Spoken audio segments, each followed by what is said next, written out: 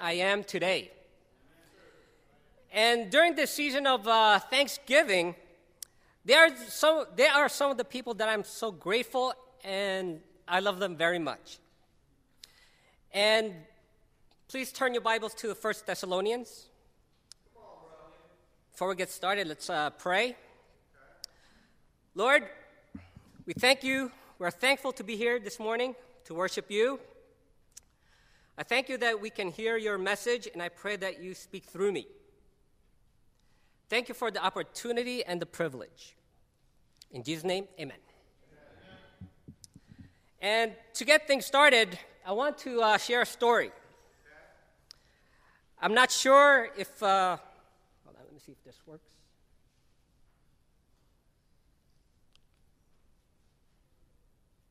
Okay.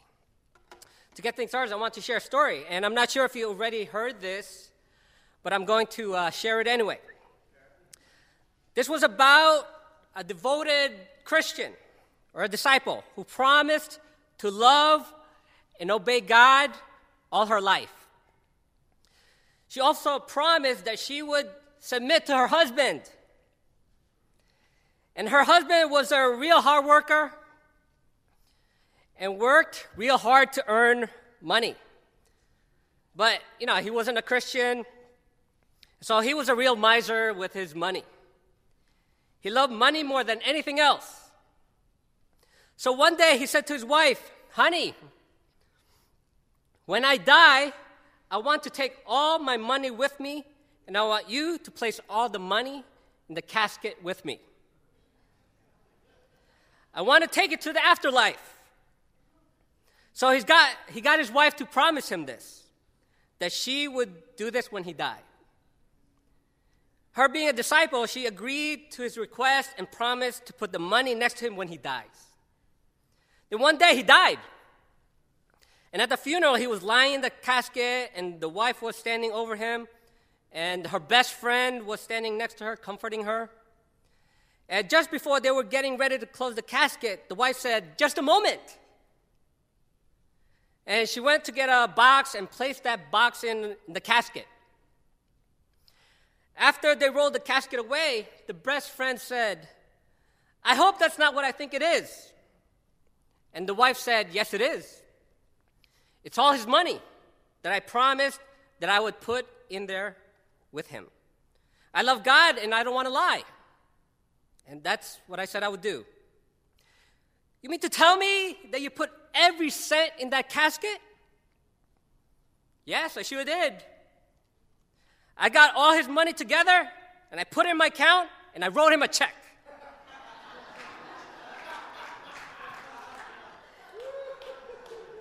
And if he can cash that check, he can have all the money. I think the sisters are loving that. A little too much. That's a great idea. This woman had great convictions, but she was also smart. And let's read in 1 Thessalonians.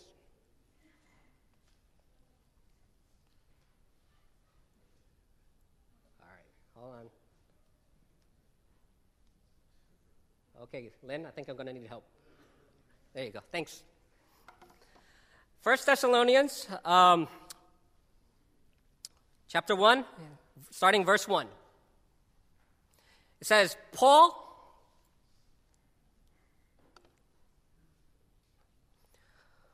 Silas, and Timothy, to the church of the Thessalonians in God the Father and the Lord Jesus Christ. Grace and peace to you. Verse 2. We always thank God for all of you, mentioning you in our prayers. We continually remember before our God and Father your work produced by faith, your labor prompted by love, and your endurance inspired by hope in our Lord Jesus Christ. Verse 4, for we know, brothers, loved by God, that he has chosen you, because our gospel came to you not simply with words, but also with power, with the Holy Spirit and with deep convictions. You know how we lived among you for your sake. You became imitators of us and of the Lord, in spite of severe suffering. You welcomed the message with the joy given by the Holy Spirit. And so you became a model to all the believers in Macedonia and Achaia. The Lord's message rang out from you not only in Macedonia and Achaia. Your faith in God has become known everywhere. Therefore, we do not need to say anything about it, for they themselves report what kind of reception you gave us. They tell how you turned to God from idols to serve the living and true God, and to wait for his Son from heaven, whom he raised from the dead, Jesus, who rescues us from the coming wrath. And the church here in Thessalonica was a church planted by Paul along with Silas and Timothy. When the church was planted, Paul, Silas, and Timothy did not stay there very long. Probably they had a couple of weeks before they got chased out. And they faced many obstacles from the Jews and all the persecution around them. And so the people in Thessalonica had to gain convictions quickly when the message of God was brought to them. And so Paul said they became a model because of their conviction. They became great example because of their faith. After a year or so, after planting the church, Paul was concerned about how they were doing because, Paul was not able to visit. And so he sends Timothy to them along with this letter. And let's read on in 1 Thessalonians chapter 2 in verse 17. It says, "But brothers, when we were torn away from you for a short time, in person, not in thought, out of our intense longing, we made every effort to see you. For we wanted to come to you. Certainly I, Paul, did again and again. But Satan stopped us. For what is our hope, our joy, or the crown in which we will glory in the presence of our Lord Jesus when he comes? Is it not you? Indeed, you are our glory and joy." And let's go on to 1 Thessalonians chapter 3, in verse 1. "So when we could stand it no longer, we thought it best to be left by ourselves in Athens. We sent Timothy, who is our brother and God's fellow worker in spreading the gospel of Christ, to strengthen and encourage you in your faith, so that no one would be unsettled by these trials. You know quite well that we were destined for them. In fact, we were with you. We kept telling you that we would be persecuted. And it turned out that way, as you well know. For this reason, when I could stand it no longer, I sent Timothy to find out about your faith. I was afraid that in some way the tempter might have tempted you and our efforts might have been useless." Verse 6, "But Timothy has just now come to us from you and has brought good news about your faith and love. He has told us that you always have pleasant memories of us and that you long to see us, just as we also long to see you. Therefore, brothers, in all our distress and persecution, we were encouraged about you because of your faith. For now we really live, since you are standing firm in the Lord. How can we thank God enough for you in return for all the joy we have in the presence of our God because of you? Night and day we pray, and most earnestly, that we may see you again and supply what is lacking in your faith." What an awesome church! And what a great group of disciples. People remained faithful even after the people who brought them to the Lord were long gone. Their faith was not built on man. Their faith was not built on superficial things. Their faith was built on their conviction about God and God's word. The Thessalonians became a model church because they had heart. They had integrity and they had deep convictions. In the Amplified version of 1 Thessalonians, verse 5, it says, "For our preaching of the glad tidings, the gospel, came to you not only in word, but also in its own inherent power and in the Holy Spirit and with great conviction and absolute certainty. absolute certainty. What deep convictions? There were no doubts about it. There are things that we need to have deep convictions about if we are going to make it to heaven. Things in life will oppose us and challenge us. There will be storms and temptations in our life that will make us doubt. That's why we need to be absolutely certain. That's why our convictions need to be deeply rooted in God and deeply rooted in our knowledge of God. These convictions are learned through trials, through struggles, through failures, through ups and downs in life. And recently, my wife and I went through some challenges in our communication. Maybe similar to what Peter Reviso was going through. And once in every full moon, we go through something like that. And, we were just in our room, and I'm on the computer, and I'm probably the only brother that spends some time on the computer. And things seem to be awesome. We recently just had a date, and so things seem to be going pretty well. And all of a sudden, the demons of pride came into our room. Came from one room and into our room. And, we were just going about our day, and the next thing you know, we're fighting these demons. And after a while, I'm just sitting there asking, why can't we fix this thing?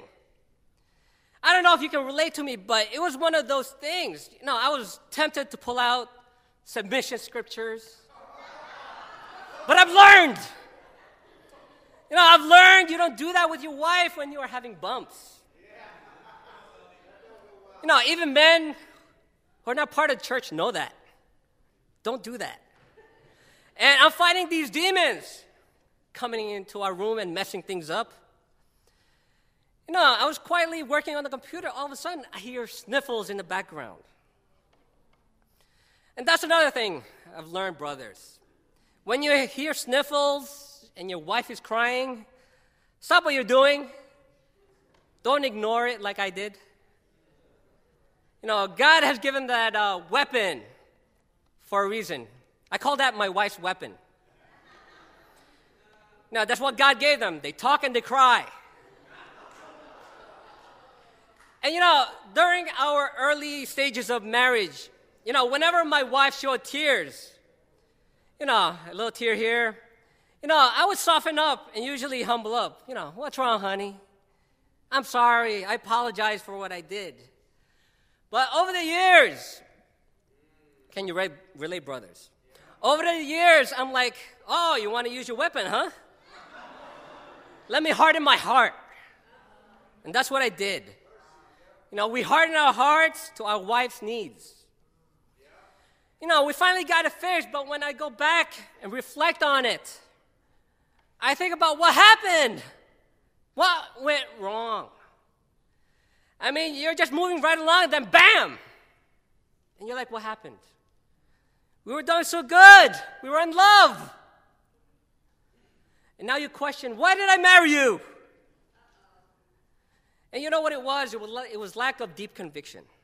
It was lack of humility. I'm grateful for the church. I'm able to open up to brothers like Gio, Burns, Rodney, Juan, Chris Knock, and other brothers that can give spiritual advice. It takes deep conviction to get advice because our nature is to be independent. And a lot of people get baptized, but not everyone has deep convictions. And really, after we get baptized, the chance that we make it all the way is not that high. But if we have deep roots in God and deep convictions about God, the higher our chances. Deep conviction is the belief that can keep us faithful when no one else is around. When life knocks you to the ground, and when people let you down. Those are the convictions that keep you going. Amen. And some examples of deep convictions from the Bible is Jesus. He spoke with absolute certainty. When Jesus spoke, people said, no one has taught the way this man has taught, because he spoke as someone with authority. And some of us might know Shadrach, Meshach, and Abednego in Daniel 3, when they replied to the king, "O Nebuchadnezzar, we do not need to defend ourselves before you in this manner. If we are thrown into the blazing furnace, the God we serve is able to save us from it, and he will rescue us from your hand, O king. But even if he does not, we want you to know, O king, that we will not serve your gods or worship the image of God you have set up." Deep conviction. Deep conviction is when John the Baptist opposed King Herod. He said with absolute certainty, "It is not lawful for you to have her as your wife." It cost him his head, but he would not back down. Esther, she was a queen that could have said, "It's none of my business. I'm already living in luxury." But because of her deep conviction, she risked her life and she ends up saving her entire people. What convictions? What makes a church, a strong church, is a body of believers with strong, deep convictions. It's disciples that have this. And you've got to ask yourself, is your conviction shallow or deep? Our goal is to be a strong church, right? Amen. Whether you're a disciple for 20 days or 20 years, it does not matter how long you've been attending church. It's about how you devoted yourself to God without compromise that makes you strong. Someone with deep conviction on the inside will have that showing on the outside. God needs men and women who have deep convictions inside and out. A group of people that I relate to in the Bible is found in 1 Samuel. In verse 1, I love the scripture because these people were normal, ordinary people with problems. But then they rose up to what God wanted them to be. And it inspires me to learn from these people because God used these men to do incredible things in their lives. And tomorrow, I'm turning 40-something. 40-something. I think after 40, we tend to forget. Sometimes on purpose and sometimes it's just nature taking its course. But tomorrow I'm turning 40. And I actually had to ask my wife how old I was. And I was relieved I was a year younger. But anyway, as I get older, I tend to think differently than when I was in my 20s, or maybe even when I was in my teens. But I lived my life differently when I was younger. I acted like I was young. I talked like I was young. I lived my life like I was young. And I'm a little mature now, just a little. But you know what? I still want God to do incredible things in my life. God is not done with me, and he's not done with you, no matter how old you are. And God is not done whether in our 20s or we're in our 80s. But let's read. Here in the Bible it says, David left Gath and escaped to the cave of Adullam. When his brothers and his father's household heard about it, they went down to him there. All those who were in distress, or in debt, or discontented, gathered around him. And he became their leader. About 400 men were with him. This is a very encouraging scripture for me. Here we have 400 real brothers. These 400 men have their own issues. What kind of issues? Issues that you and I face today. The Bible says they were in distress.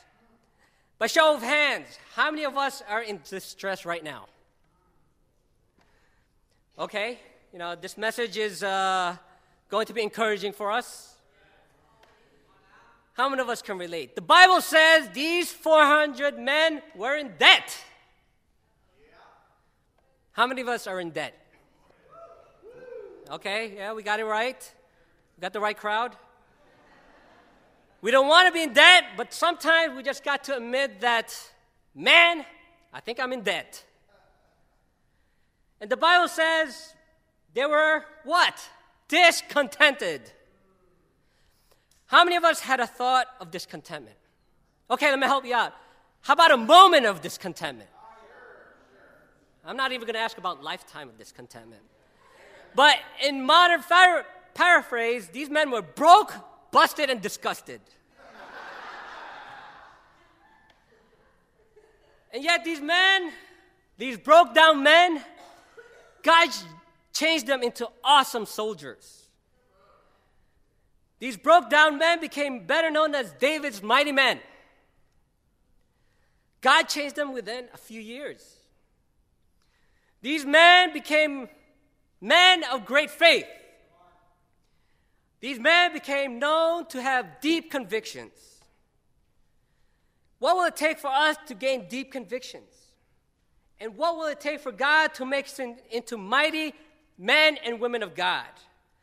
I believe that first point is that we've got to be willing to stand up alone for what is right. Amen. We've got to stand up to biblical principles, not what our emotions are telling us, not what I feel like today, not about taking a stand for man-made principles, not about taking a stand with pride and arrogance. And I'm not talking about stubborn desires. I'm talking about what's right because the Bible tells me so. Amen. And let's take a look at one of David's mighty men in 2 Samuel 23. Verse 9, it says, next to him was Eleazar, son of Dode, the Ahohite. And in other versions of the Bible, it states that Eleazar was the son of Dodo. Now that's messed up. And already it would take a lot of conviction to hang around Daddy Dodo. Zaldy, son of Dodo. Not good. But anyway, as one of the three mighty men, he was with David when they taunted the Philistines gathered at Pas Dammim for battle. Then the men of Israel retreated, but he stood his ground and struck down the Philistines till his hand grew tired and froze to the sword. The Lord brought about a great victory that day. The troops returned to Eleazar, but only to strip the dead. What a great scripture. The Bible says that Eleazar was a man who stood his ground for what God wanted him to do. He was a man who stood his ground alone. When others retreated, when others were too scared, he stayed firm for God. And many of us will not be going to battles or war like Afghanistan or Iraq, although some of our brothers or sisters are there or were there, but we will be going into other battles. And these battles could be ethical battles, it could be purity battles, moral-related battles, it could be relationship battles, emotional battles, health-related battles, character-related battles, marriage-related battles, and other temptations and testing battles. And these battles will come whether we like it or not. And the Bible tells us in Exodus 23, verse 2, it says, "Do not follow the crowd in doing wrong." That's in the Bible. Why? Because many times the crowd is usually wrong. Are you going with the flow in what everybody else is doing? Every week, or even every day, we get a chance to demonstrate how deep our convictions when it comes to what the Bible calls us to do. And just this past week, I had an interesting week. I had the opportunity to go to Las Vegas with my family. And if you've been there, you know how it is. But it was my first time going there. And I never really understood why it was called Sin City until I got there. I appreciated all the architecture and the different themes of each hotel, the fountain and, the fire show. But when you go there, you really have to be prepared spiritually, and you have to be certain about your convictions. Everywhere you turn, there are things that can make you struggle and compromise. And I'm glad my wife was there because, I always had the image of, my wife is, in the back of my head, my wife is going like this. I'm watching you. And so, that kept me in line. It also helped when you're holding a child, or pushing a stroller because, no one tried to hand you those things. They snap it and, they try to get your attention. But, I was glad I was there for only a few days. But if you're there for a long time, it would be easy to do what everyone else is doing. It would be easy to compromise. But when you leave today, you also will have a chance to demonstrate your convictions. And some examples could be when everybody at your workplace is ripping off the company, take a stand and do what's right. When others are goofing off and not doing the work, when others are coming in late or leaving early, you take a stand and do what's right. If you're a student at school and others are cheating on exams, others are doing drugs, others are cutting class, others are being promiscuous, that does not mean you do the same thing. You take a stand and do what's right. You say that it's not right, it's wrong, and I'm not going to do it. I am going to take a stand even if I'm alone. Take a stand like Eleazar did. And we all have a desire to fit in. We all want to be accepted. And it's not just the teens. We got our awesome teens here, right? But we all want to be cool, want to look cool. But we got to stand up for what's right.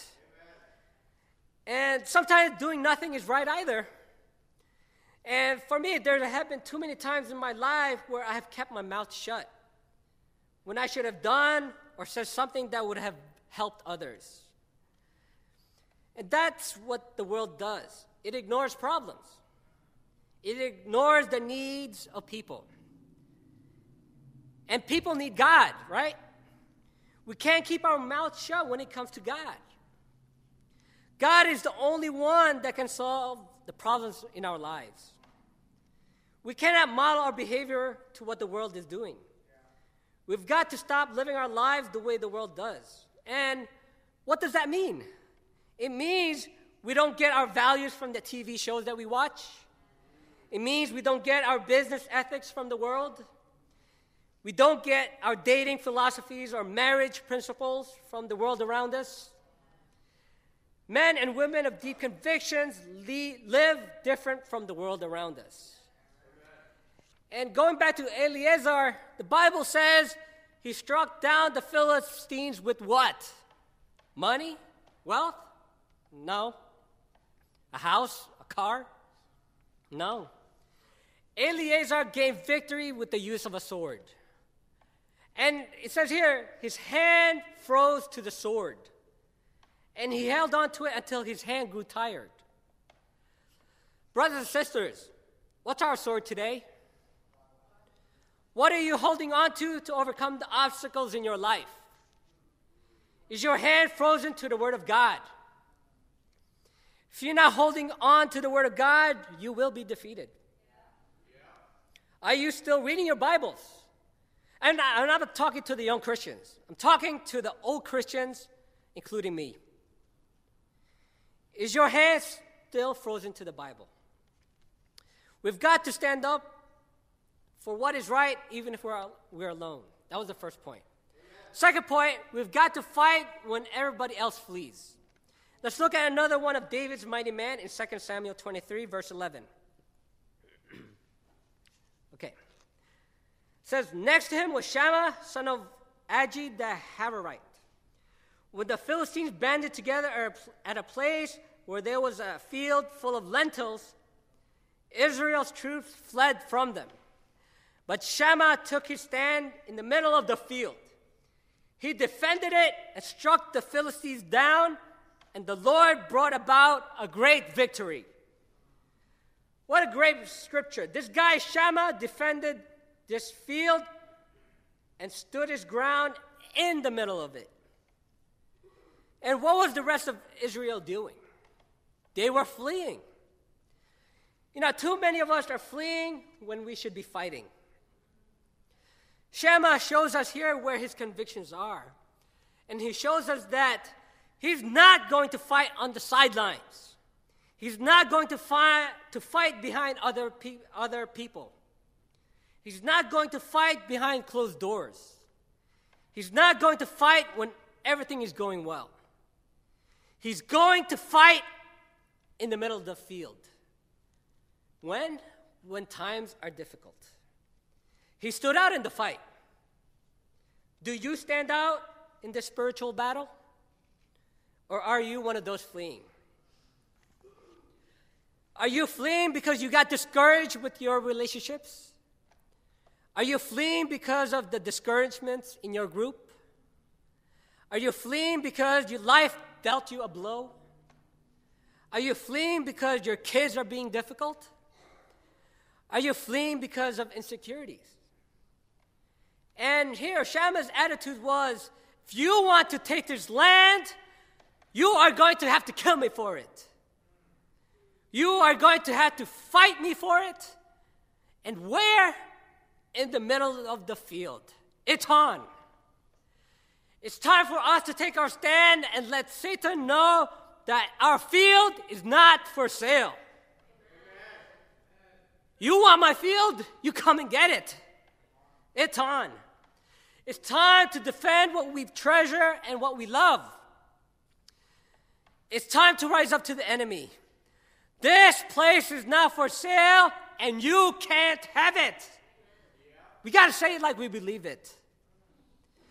And really, what was this lentil field? You know, lentil, it's a field of beans and peas. And that's what the lentils are. Shammah must have loved his beans and peas.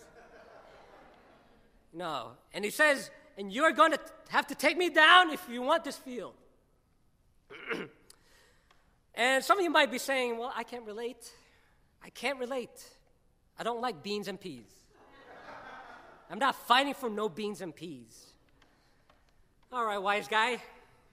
Your field of lentil may not be beans and peas, but it can be your children.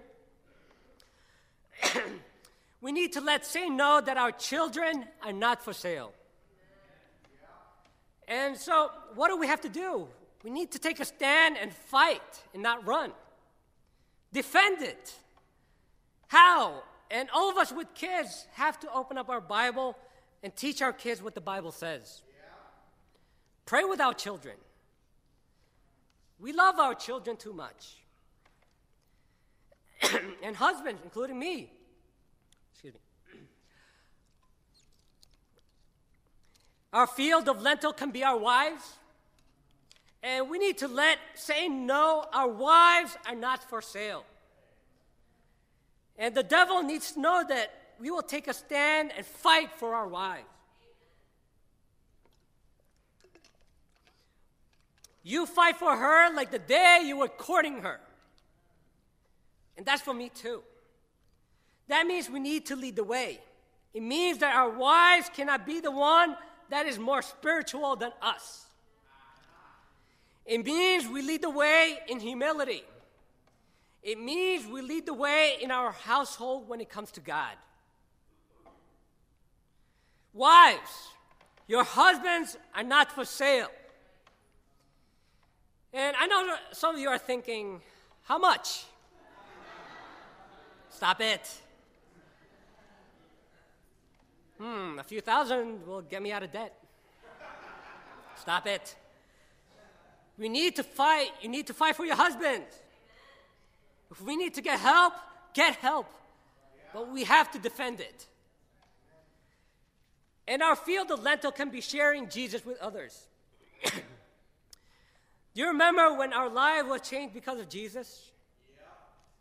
That our lives could have been worse without Jesus. Are we loving people enough to help them get to know Jesus? And I want to lift up my wife. I get to that once in a while. But, yeah, she is awesome. But a few months back, she wanted to repent in sharing her faith. And then she met Shannon. Shannon's here with us. And now Shannon, with her husband Brian, if you guys haven't met them, they're awesome. Yeah. And now they're studying the Bible. And, we could have not met them if my wife, Marisol, did not stand her ground.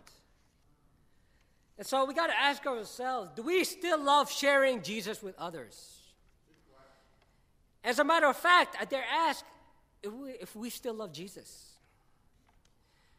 Jesus saved you, and he wants to save many more people. Last week was our Harvest Festival, and it was really awesome. The kids really enjoyed it, and I enjoyed it, and I know many of you have enjoyed it. But, there were many friends there, many families that came. Are we sharing about how Jesus changed our lives?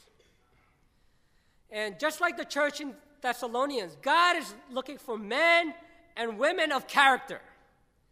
Men and women who are not afraid of living their life with biblical convictions that is deep within their souls.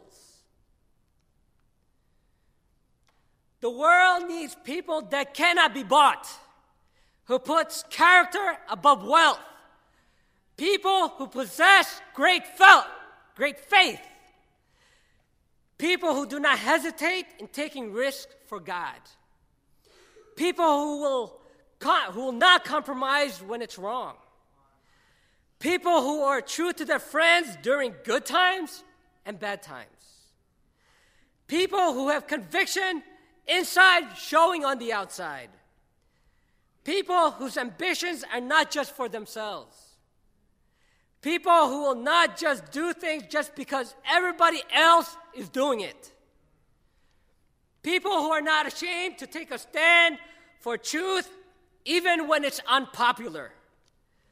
God is looking for men and women with deep convictions. Don't you want to be a person of deep conviction? We are in a spiritual battle, and let's be a church that will stand up for what is right, and let's fight when others are fleeing. To God be the glory.